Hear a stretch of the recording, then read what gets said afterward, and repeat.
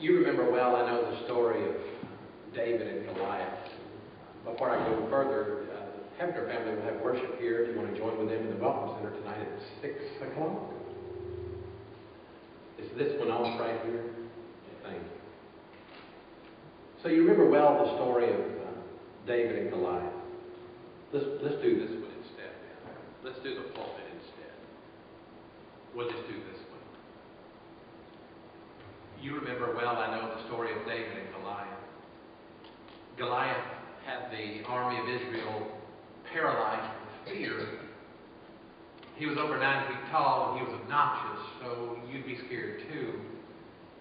Day after day he would challenge Saul's army, the army of Israel. Send your best man to fight me. If you win, we'll be your servants. If I win, you'll be ours. This happened for 40 days. Every morning, every evening, he would come out and spout off. When there were no takers, I wouldn't have been one of them, I don't think. The Israelites were totally defeated, and no fight had been fought yet, but in their minds, they lost. David had older, and you know the story, David had older brothers who were in the army of King Saul, and one day David's father, Jesse, told David to leave home and take some groceries to his brothers. That's what he was doing. David was not a soldier. He was remember what he was?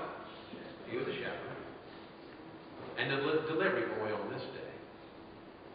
When David got to the front lines, he hears the story about the great giant. And David was ready to fight him. He couldn't believe they'd waited for 6 weeks. He was ready to go. David had great faith. So when the word got to King Saul that there was a man willing to tangle with a 9-foot mouth, there was a meeting. And we pick up the meeting in 1 Samuel 17, beginning at verse 31. David's question was reported to Saul when the king sent for him. His question was, what do you get for fighting that guy now? And he was willing. Don't worry about the Philistines, David told King Saul. I'll go fight him. Don't be ridiculous, Saul replied. There is no way you can fight the Philistine and possibly win.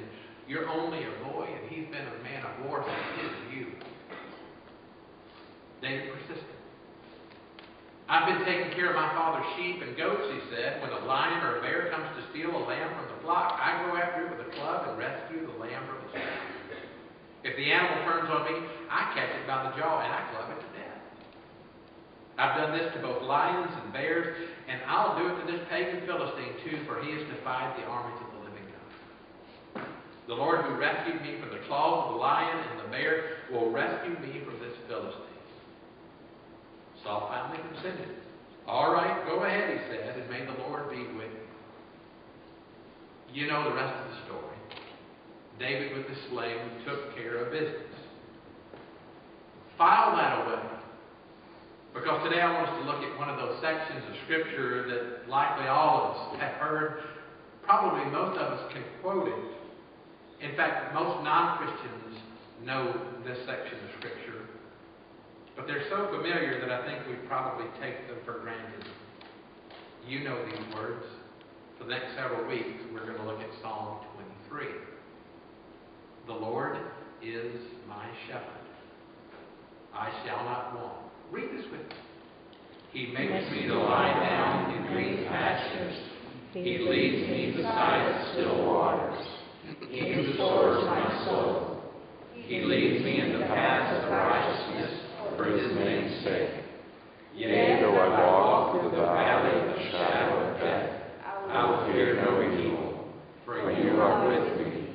Your rod and your staff, they comfort me.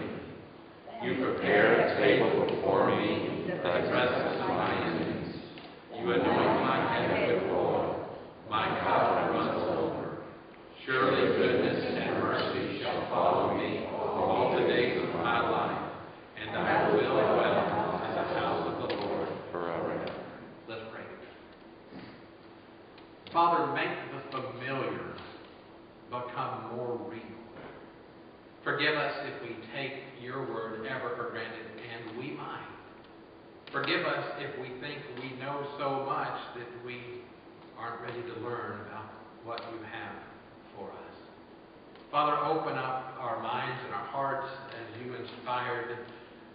these words written inspire us in hearing them, and in knowing them, and in trusting them, and in living them.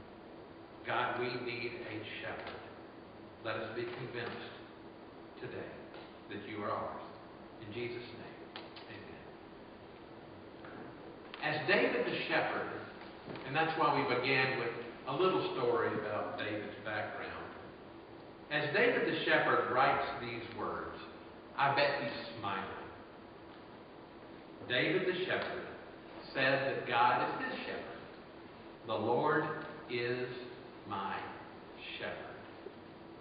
When David wrote that, it made it personal. And that's important for all of us to make this personal. The Lord is your shepherd. We can spend a lot of our lives thinking that God is out to get us and God is against us, and that is not the truth. But we can finally come to the realization that God is there to help us, not our enemy, but our friend. And so we need to be convinced, and I think we are, that God wants to be close and wants to be our shepherd. And knowing that, it leads me to the question, well, what kind of a sheep am I? What kind of a sheep am I? We're not going to talk about that too much today. We might have time to look at that in the weeks ahead. But just ponder that for a moment. What kind of a sheep are you? It's very easy to find stories on the news about bad sheep.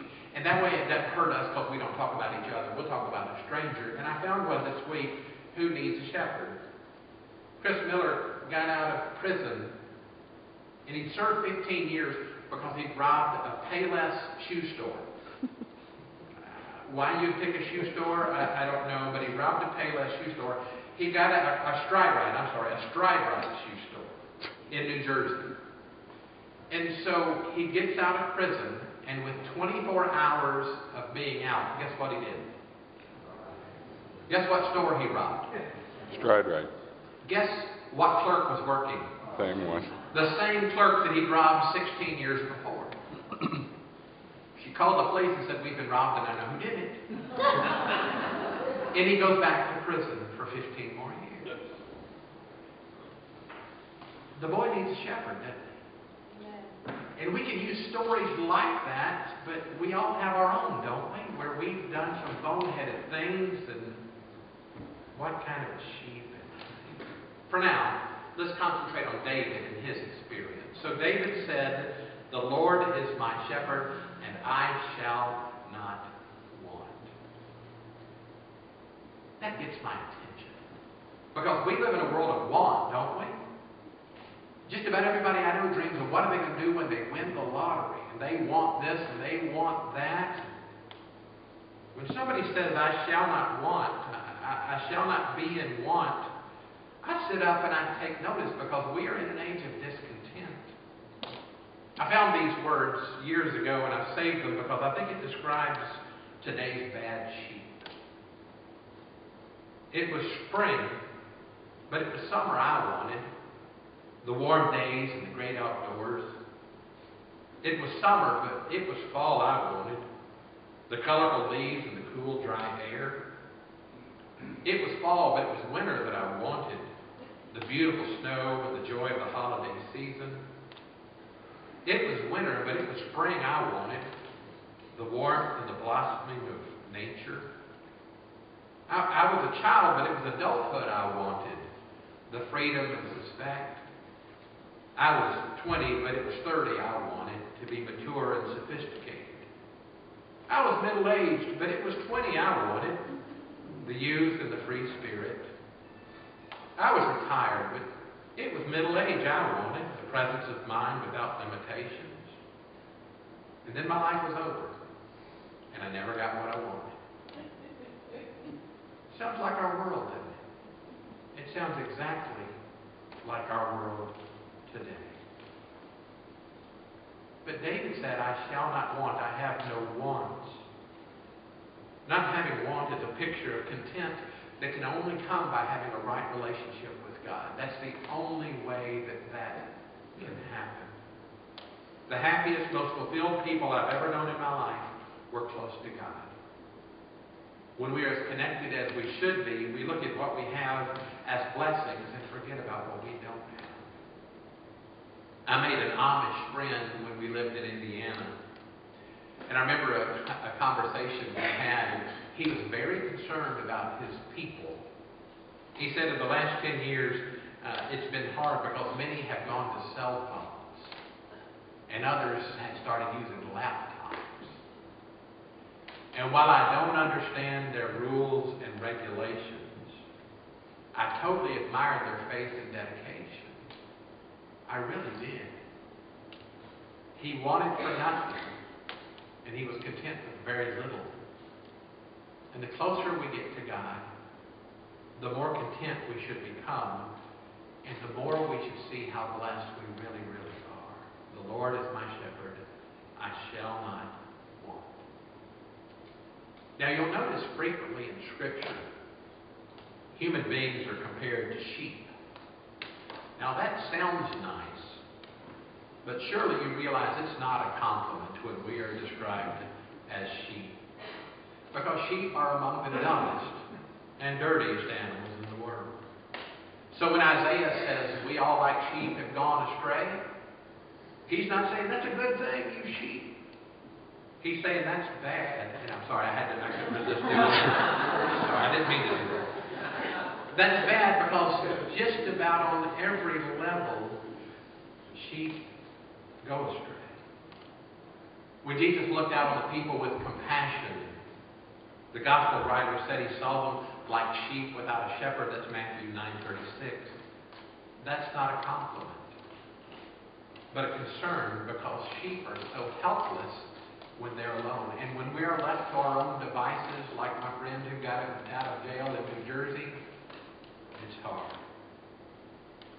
Philip Keller was a sheep rancher, and in his book, A Shepherd Looks at the 23rd Psalm, he says they require more attention than any other livestock. They just can't take care of themselves.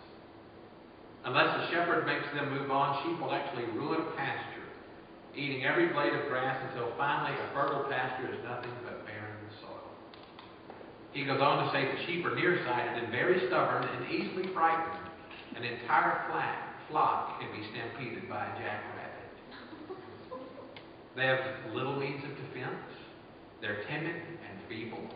Their only recourse is to run if no shepherd is there to protect them. They don't know what to do. Boy, we're like sheep, aren't we? Sheep have no homing instincts. A dog or horse or cat or a bird can find its way home, but when a sheep gets lost, it's a goner unless somebody's there to rescue it. So one overriding principle of the 23rd Psalm is that sheep can't make it without a shepherd. And the only reason that David could say, I shall not want, is because David could first say, the Lord is my shepherd. Verse 2. He makes me to lie down in green pastures. He leads me beside the still waters. This is a beautiful picture of a sheep so completely satisfied that there isn't the least desire for anything more. He's just content to lie down in green pastures. The Lord has provided plenty for us too. There are few of us who go hungry. In fact, we have so much to eat that dieting is constantly a discipline, or maybe actively a discussion. But the words are interesting. He makes me to lie down. Sheep sometimes have to be forced to go down. And Keller says in order for sheep to lie down, 4 things are required. First, they have to be full. Hungry sheep stay on their feet searching for another mouthful. Secondly, they have to be unafraid. They'll not lie down if they're fearful, the least suspicion of wolves or bears, and they're ready to stand and flee. Thirdly, they have to be content. If flies or fleas are bothering them, they'll not lie down. They must be comfortable before they lie down. And finally, sheep won't lie down unless there's harmony in the flock. If there's friction over the pecking order among them, they won't relax and they won't lie down. But with us, we can be the same way. God needs to make us stop every once in a while. That's why the Sabbath was created, and sometimes we're not very good at stopping then either. We rush about trying to meet every opportunity and engagement and fulfill every obligation. In our hurry and scurry, we sometimes miss the things that are most important. So once in a while, God says, hey, you need to stop. And you need to lie down by allowing an illness or a heartbreak or to make us stop and reevaluate our priorities. And so David says he leads me beside the still waters, and that's a beautiful picture. We all like a water view, don't we? Sheep are frightened of swiftly moving water. They're poor swimmers and they get bogged down with their heavy wool. And it'd be like us trying to swim wearing an overcoat made out of fur. It's not a good idea. So swift water's bad for them. So when the shepherd comes to a flowing stream, what he does is he doesn't let the sheep go there to drink. He dams up a little bit and makes a quiet pool so the sheep can go there and drink from still water. God knows our weaknesses, and He can lead us to still places. He promised that He'll protect us from temptations that we can't handle. He won't force us into situations that we cannot cope. That's what Paul says in 1 Corinthians 10:13. The temptations for you sheep, for us sheep, in our life are no different from what others experience. God is faithful. He won't allow the temptation to be more than you can stand. When you're tempted, He'll show you a way out so that you can endure. There's always still water nearby. We just have to look for it. So, for the next few weeks, we're going to look at the 23rd Psalm. We need a shepherd, don't we? It's been 2 weeks ago when our friend Mildred Ross came in carrying an arrangement of chrysanthemums. Harry, I think, helped her carry them in, and then after church she gave them, let me go back this way, after church she gave them to Jeannie, and we went home and, well, she planted them, I didn't plant them, but Jeannie planted them at home. And then she had surgery, and it was pretty routine, and then complications came up, and she was gone. And she was one of my favorites, and I get to brag on her tomorrow at 2 o'clock. I was with the family, and the youngest daughter, Melinda's here today. Melinda, bless you for being here. I was with the family and just impressed with their faith. They needed a shepherd as they gathered to say goodbye. They were all there. I was with another family yesterday in Arlington. Said goodbye. They needed a shepherd too. Never take for granted that God will be your shepherd, no matter what you are going through. We should be a thankful people. Don't take for granted words that are so very